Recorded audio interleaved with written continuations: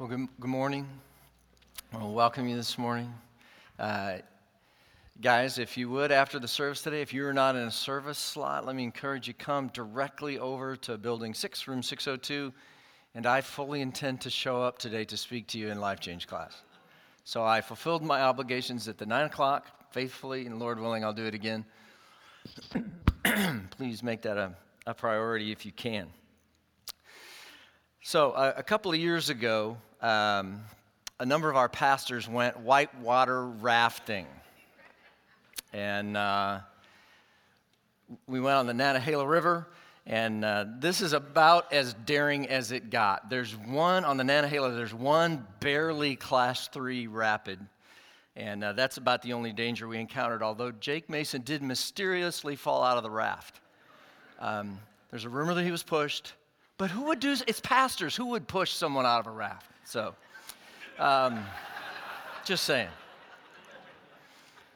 So anyway, I'm guessing these might be Class 3 rapids at best. There are places in the U.S. that run up to Class 5, maybe even a Class 6. There is a river, though, in eastern Africa called the Zambezi. And the Zambezi is the river that fuels Victoria Falls. And beneath it, when you raft down there, they have Class 7 and even Class 8 rapids down there. And there's an author, his name is Palmer Chinchin. He traveled to the western edge of Zimbabwe to raft this section of the Zambezi River. He says, "We boarded our raft at the base of Victoria Falls, where massive amounts of water spill over the top of the giant falls and drop almost 1,000 feet. He says the roar was deafening. The falls are the largest in the world, more than a mile wide, 300 feet high. He said mist from the spray that fills the air like fog can be seen for 50 miles. The locals call it smoke that thunders. The water from the falls rushes down the gorge in torrents, creating the world's largest rapids." He says in the U.S., the highest class you're allowed to raft is a Class 5.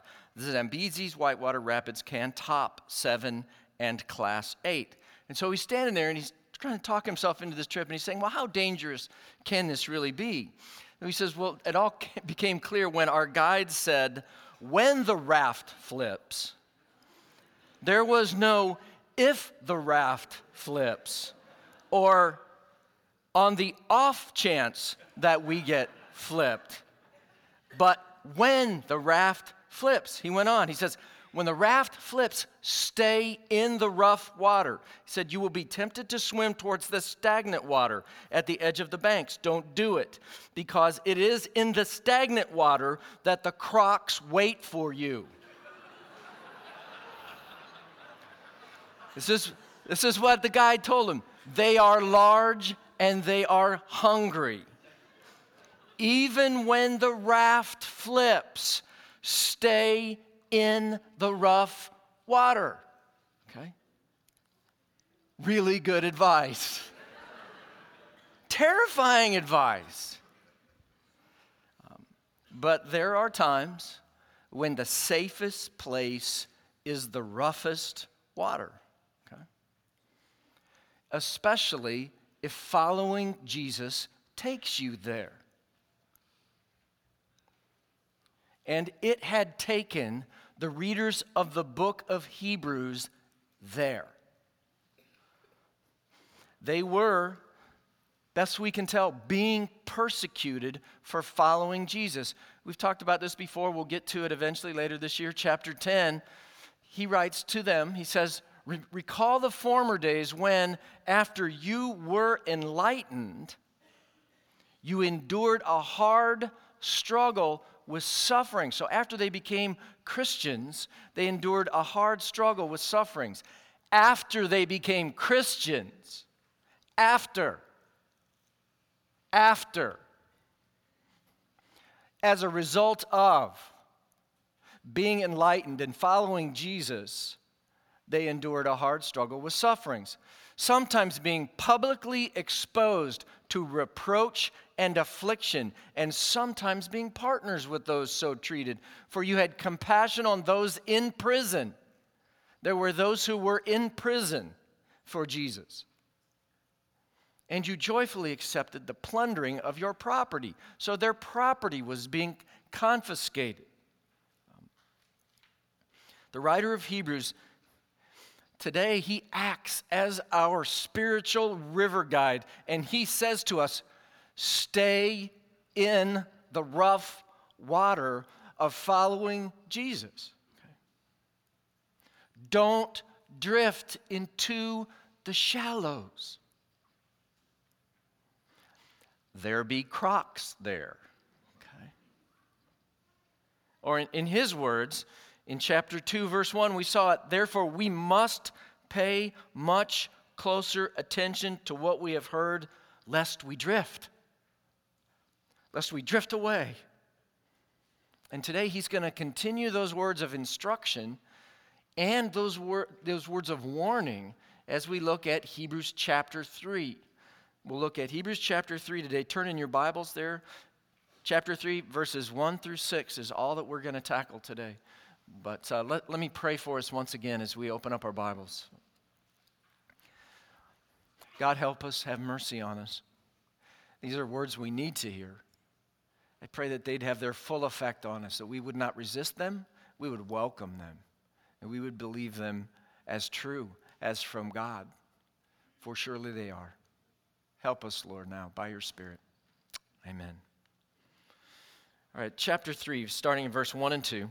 Therefore, holy brothers, you who share in a heavenly calling, consider Jesus, the apostle and high priest of our confession, who was faithful to him who appointed him, just as Moses also was faithful in all God's house.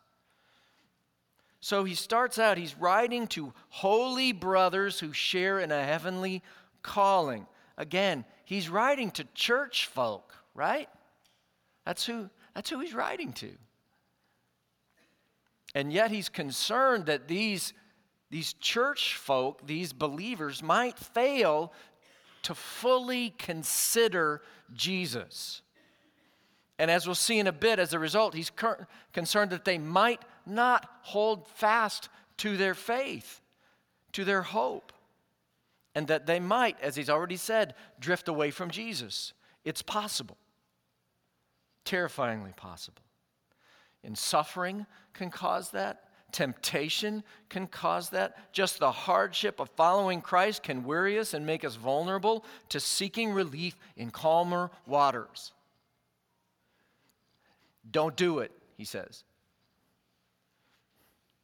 We must stay faithful, and to do that, we must consider Jesus. We must remember Jesus. We must study Jesus. We must become experts on Jesus. We must reflect on Jesus, or we'll drift. We won't hold fast. And again, these are words for church folk. They're words for us, for believers. These are written. Those who are holy. And again, brothers and sisters are included in his remarks and have a heavenly calling. He's writing to us, we are to consider Jesus. And of course, that consideration implies discipline. It means time. It means opening the scriptures daily. It means meditating on Jesus. It means pondering who he is and why he came and what he taught and what it means for us to follow him. To consider Jesus does not mean surfing Jesus, like you'd surf the web, okay? Or like you'd scroll through social media. I'm amazed at how fast you scroll through social media. It's like your little thumb is just going. How can you read that? That's not what we're talking about. This is considering. Ken Hughes describes it this way. He says, fixing our thoughts on Jesus requires time, for true reflection cannot happen with a glance. No one can see the beauty of the country as he hurries through it on the interstate. It's only when we sit still and gaze that the landscape fills our souls. What wisdom the writer is pouring on the persecuted church, he says. He knew that its people's survival lay in turning their eyes away from their trials and fixing them upon Christ. This is what all of us need above everything else, he says. And this is why so many Christians are sick and useless and are falling by the way. We fail to consider Jesus. Consider Jesus, he says to us. And he has three things that he lists right after it that seem to be at the forefront of his mind that he wants us to think about. He says, consider Jesus, the apostle and the high priest of our confession. Jesus, first of all, he's the apostle of our confession. And an apostle is someone who is sent. Someone who's sent by God to bear God's message and to do God's work. And this theme of Jesus being the one who is sent by God, the sent one, is prevailing in John's writing, especially the Gospel of John. John chapter 3 says, he whom God has sent utters the words of God, for he gives the Spirit without measure. John chapter 4, Jesus says, my food is to do the will of him who sent me and to accomplish his work. John chapter 6, Jesus says, this is the work of God, that you believe in him whom he has sent. Consider Jesus, the one who was sent by the Father to teach his words, to do his will, and the one that we are to believe in, the sent one of God. He also wants us to think about Jesus as our apostle and our high priest. Right? It says, therefore, holy brothers, you who share in a heavenly calling, consider Jesus the apostle and high priest of our confession. You know, about a dozen times in the book of Hebrews, he's going to allude to Jesus as our high priest. And priest has been likened to the idea of a go-between, between the people and God, the one who offers a sacrifice so that there can be reconciliation between us and God. That's the priestly duty. But the high priest has a unique role. He was to conduct the service on the Day of Atonement. This article says, the 10th day of the 7th month of every year, and only the high priest was allowed to enter the most holy place behind the veil to stand before God. And having made a sacrifice for himself and for the people, he then brought the blood into the Holy of Holies and sprinkled it on the mercy seat, God's throne. And he did this to make atonement for himself and the people for all the sins they committed during the year just ended. And it's this particular service that's compared to the ministry of Jesus as our high priest. Okay? We've already seen this in chapter 2. Remember verse 17? It says, Jesus had to be made like his brothers in every respect so that he might become a merciful and faithful high priest to make propitiation for the sins of the people. As our high priest and a merciful and faithful high priest, Jesus is the only one who can offer atonement for our sins that satisfies the wrath of a holy God against us because of our sins. Okay. Only Jesus can do this. And he says, consider Jesus. Think about Jesus. Meditate on Jesus. Study Jesus. Get to know Jesus. John Piper says, let this sink in. Consider this. This is your apostle and high priest. He is the one who brought you a heavenly calling from God and made you a way to God. On him hangs all your hope of heaven.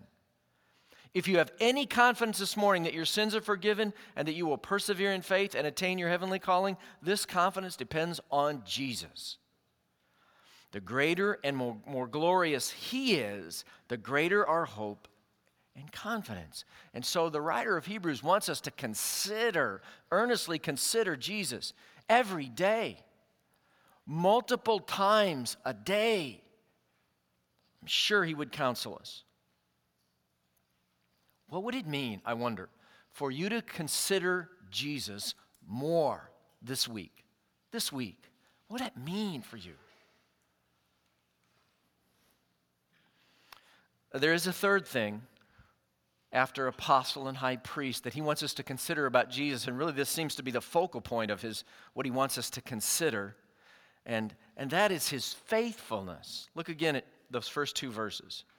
Therefore, holy brothers, you who share in a heavenly calling, consider Jesus, the apostle and high priest of our confession, who was faithful to him who appointed him, just as Moses also was faithful in all God's house. So he wants us to consider Jesus' faithfulness.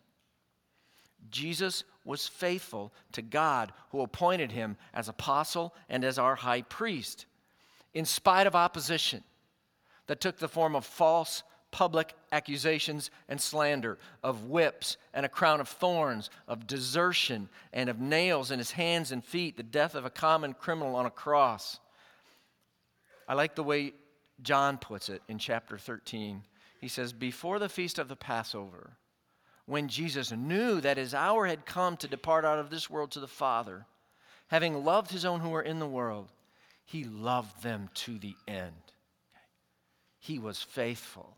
He loved them to the end. Jesus was faithful. And at the close of the service, those of us who follow Christ will come to this table and we will remember Jesus' faithfulness. We'll reenact it as we take his body broken and his blood poured out for our sins, and we'll remember that he loved us to the end, his faithfulness. Consider Jesus. Consider especially the faithfulness of Jesus. And then he does an interesting thing, though. He says that Jesus was faithful like Moses. I'm like, why Moses? Why not Abraham or Daniel or Josiah or Hezekiah or one of the big heroes of one of the other big heroes of the Old Testament? Why Moses? And it's been said by some that Moses was revered as the greatest of all Hebrews, and indeed the greatest man of history. So the Jews esteemed him. And the writer here is actually quoting in Hebrews chapter 3, verses 1 and 2. He's actually quoting from an Old Testament passage. He loves to do this. He's quoting this time from the book of Numbers. Numbers chapter 12, verses 6 through 8, as he talks about Moses being faithful. This is a real interesting passage. People were bucking up against Moses' leadership at this point in time. They'd about had it with him. It's one of the grumbling times. And God says, hear my words. If there is a prophet among you, I, the Lord, make myself known to him in a vision. I speak with him in a dream, but not so with my servant Moses. He is faithful in all my house. There, does that sound like Hebrews 3? Right? There's that quote. This is what he's quoting. He says, with Moses I speak mouth to mouth, clearly and not in riddles. And he beholds the form of the Lord. Why then were you not afraid to speak against my servant Moses? Right? Moses here is declared by God to be a faithful servant. Declared by God to have more access and intimacy with God than any of the other prophets. Moses saw God's form. No one else could make that claim. He was divinely chosen by God to become the one who would deliver his people from slavery to the Egyptians, and Moses was faithful in that calling. Moses was like a priest for the people before God. He would plead with God to spare them and not to destroy them, and he was faithful in that calling. He was like a prophet who would receive words from God and bring them to the people faithfully. He was faithful in that calling. Moses pretty much was the man. Okay? He's the guy. In the eyes of many Jews, some would go so far as to suggest they said that Moses was even greater than the angels, which is interesting in light of Hebrews, because we've just been talking about how Jesus is greater than the angels. And now he says that Jesus is faithful like Moses was faithful, but he goes on beyond that comparison. to Moses in the next two verses, in verses 3 and 4, where it says, "For Jesus has been counted worthy of much more glory than Moses. As much more glory as the builder of a house has more honor than the house itself. For every house is built by someone, but the builder of all things, that's God." So here he says, yes, Jesus was faithful like Moses, but he's been counted by God worthy of more glory than Moses. We would put it this way: Jesus is greater than Moses. Okay? Jesus is greater than Moses. He says that Jesus is greater than Moses the way that the builder of a house is greater than the house that he or she builds, right? So, for instance, one of our famous American architects, right? Anybody know? Frank Lloyd Wright. The guy could build a house. Here's a couple of samples of his houses. Frank Lloyd Wright did no work in my neighborhood, okay? They're not building stuff like this in Franklin County in Sherwood Forest where I live. This is amazing. Or consider the houses, maybe less renowned, Richard Morris Hunt. The guy could slap build a house. You probably recognize this next one. The Biltmore House here in Asheville, North Carolina. The houses are amazing, but when you look at several of them, you think, who designed these things? Who's the builder of these houses? And the houses are amazing, but the builder gets the greater glory. Jesus is the divine builder in this analogy, and in a sense, Moses is just part of what Jesus built. He's part of the house. He's a servant in the house. Jesus is over the house. Look again at verse 3 and 4. "For Jesus has been counted worthy of more glory than Moses, as much more glory as the builder of a house has more honor than the house itself. For every house is built by someone, but the builder of all things, that's God." Professor George Guthrie writes that Jesus as God has made Moses a member of the people of Israel, and as creator is worthy of more honor and more glory than one of his creatures. Thus, the author continues to point to Jesus as God. Remember, that's how the book started. Back in chapter 1, verses 3 and 4, writing about the Son, who is Jesus. He's the radiance of the glory of God, the exact imprint of God's nature, and he upholds the universe by the word of his power. And after making purification for sins, he sat down at the right hand of the Majesty on high, superior to the angels.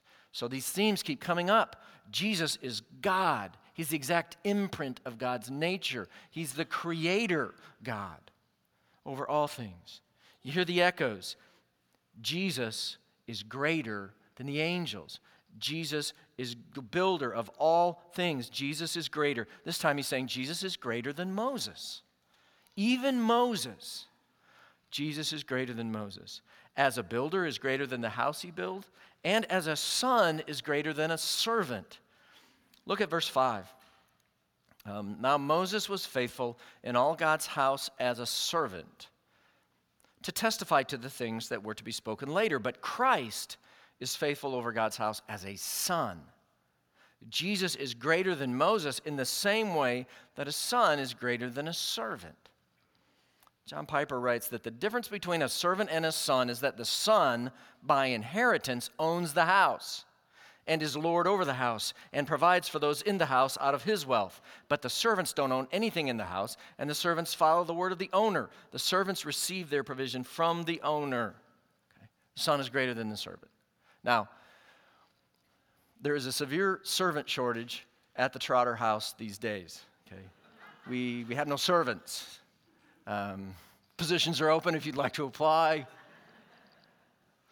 But we do have workers that come in every once in a while from time to time, and we just had to put in a new heat pump at our house, and after it was installed, it needed a few more tweaks, and so I called the company, and they send out Bob. Bob comes out, comes to my door, rings the doorbell. I let Bob in.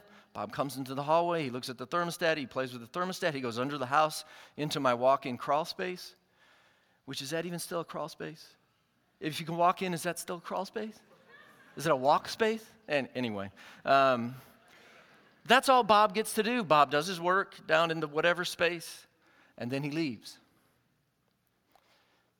Bob had rendered his service as a worker, and he gets no more access to my house unless I need Bob's services again. Now, contrast that with my youngest son, Josiah.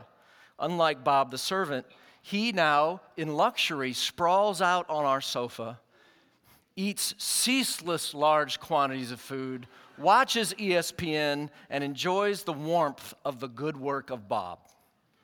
Okay? The son has privileges, glory in his own mind, that Bob does not have, right? That the servant does not have. So as a servant, Moses was faithful. This is not to demean Moses, but the son is greater. The son is exalted. The son has privileges. The son has place that no servant can have. And as a servant, Moses was to testify to the things that were to be spoken later, it says. He's to testify to the things that were to be spoken later. So Moses was a pointer to Christ. He's just a signpost that points to Christ. That's all. Now, if you went on a trip and you went to see, this is Waterfall Day, Niagara Falls, okay? Our nation's greatest waterfall, probably. If you wanted to go see Niagara Falls, as you drove up to the entrance, you would see this sign, okay? Now imagine that you stop there, you park your van, the kids get out, you run up to the sign, you take the obligatory selfie next to the sign, and then you turn around and you begin to look at the sign, and you point to the waterfall on the sign, and you describe it to the kids, and you're oohing and aahing over the sign, and you enjoy the sign, and you meditate on the sign, and you consider the sign, and then you turn around and you go home. That would be tragic. And to settle for Moses, he says, even amazing Moses, the greatest man in Jewish history in the minds of many. To settle for Moses would be as tragic as settling for the sign. It was never intended to be a destination. It was just intended to point the way to something or to someone greater. Jesus is greater than Moses. And now the writer finishes our passage with this warning and this promise. He says, "But Christ is faithful over God's house as a son, and we are his house, if indeed we hold fast our confidence and our boasting in our hope." Here's the offer of treasure. We get to be God's house. We get to be a member, in a sense, of his family. We get to be under the care of a merciful and faithful high priest, of the builder of all things, of the very Son of God. We get to be part of his house. The writer entices us with that hope, but then he warns us. He says that only happens if we hold fast our confidence and our boasting in our hope. And Jesus is integral to that confidence. He is our hope. And if we hold fast to him, we are his house, his people, his family. But we have to hold fast. He's telling us, he's warning us, he's urging us. We have to hold fast. That's what the people of Jesus do. We hold fast to Jesus. Make sure you hold fast to Jesus, because not everyone who claims Christ will. And we'll talk more about this the next passage in Hebrews, but not everyone who claims Christ will. I mean, gosh, it's been quite a number of years. A guy stood where I stand and led worship at North Wake Church as part of our leadership. He was a religion major in college, and then he denied his faith, left the wife of his youth, and became a member of freethinkers, agnostics, atheists, and secularists of the Triangle. Make sure you hold fast. You better hold fast. Being here is not a guarantee. Hold fast. Again, Professor George Guthrie says something worth hearing well. He says, remember that the author of Hebrews is warning those who have made a confession of Christ in the past and suggests that some of their members may have fallen short. Jesus himself says that at the judgment, some who have called him Lord will be turned away for a lack of a relationship with him, from Matthew 7. Therefore, we have no right, he says, to give assurance to those who have turned their backs on God. In fact, we should affirm, he says, their lack of assurance. We must never say, but I remember when you accepted Christ, or, but you went through confirmation when you were 12. He says, using those experiences as a basis for giving them assurance of God's acceptance. We must not do that. We cannot look into a person's heart and see his or her spiritual condition. It would be better to say, since you have turned your back on God, the validity of your relationship with Christ has been called into question. You need to repent and examine yourself to see if you are in the faith. The author of Hebrews does challenge his hearers to remember their past confession of Christ in chapter 4 and then again in chapter 10. But as a basis for faithfulness, he writes, rather than a basis for assurance. And so he says, and we are his house, if indeed we hold fast our confidence and our boasting in our hope, who is Christ. So the writer says we must consider Jesus, especially his faithfulness as the one sent by God to be our faithful and merciful high priest. And as we think of Jesus' faithfulness before us and for us, we are helped in our own calling to be faithful members of God's house, to hold fast our confidence and our boasting and our hope, which is no one other than Jesus himself. The clearer our focus on Jesus, the more accurate our understanding, the better we know him, the more we think and reflect and study and get to know him, especially his faithfulness as he endures the cross, the greater will be our faithfulness and trust in him. The more staying power we'll have when following him leads us into rough waters. We want to know Jesus truly and rightly.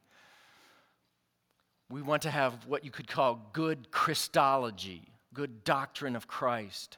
But we also want to know him relationally as our brother, and Jesus says, even as our friend. In John 15, Jesus says, greater love has no one than this, that someone lay down his life for his friends. You are my friends if you do what I command you. And through the writer of the book of Hebrews here, Jesus is commanding us to consider him. Consider him as our apostle and our high priest, and to consider his faithfulness as he goes to the cross,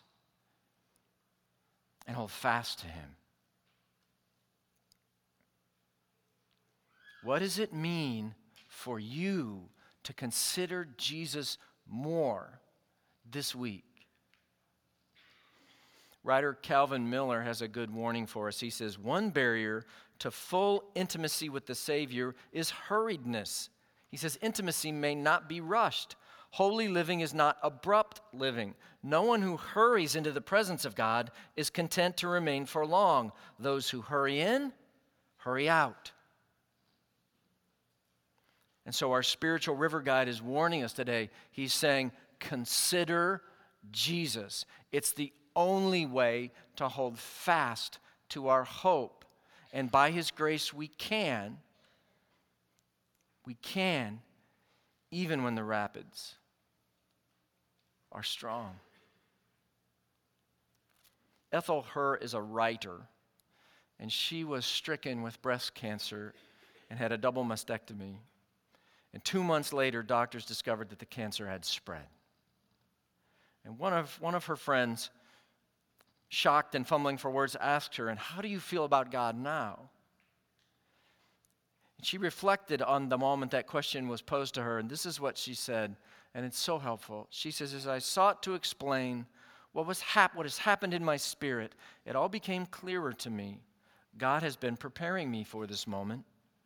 He has undergirded me in ways I've never known before. He has made himself increasingly real and precious to me. He has given to me joy such as I've never known before, and I've no need to work at it. It just comes, even amidst the tears. He has taught me that no matter how good my genes are or how well I take care of my diet and myself, He will lead me on whatever journey He chooses and will never leave me for a moment of that journey. And He planned it all in such a way that step by step, He prepared me for the moment when the doctor dropped the last shoe. God is good no matter what the diagnosis or the prognosis or the fearfulness of the uncertainty of having neither. The key, she says, to knowing God is good is simply knowing Him. Therefore, holy brothers, you who share in a heavenly calling, consider Jesus, the apostle and high priest of our confession, who was faithful to Him who appointed Him. And so as we approach this table today, we are remembering how merciful and faithful a high priest Jesus was and is for us. And we remember His faithfulness. We remember that on the night on which He was betrayed, Jesus took bread and He broke it and He gave it to His disciples and He said, "This is my body, which is broken for you. Do this in remembrance of me." And in the same way, after the meal, He took the cup and He said, "This cup, it's the new covenant in my blood, poured out for the forgiveness of sins. Do this also in remembrance of me." And so as you come to this table today, as one who believes and trusts and hopes in Jesus, we remember that He is our apostle and He is our high priest. And we remember His faithfulness as He went to the cross and He loved us to the end. Would you bow with me, please?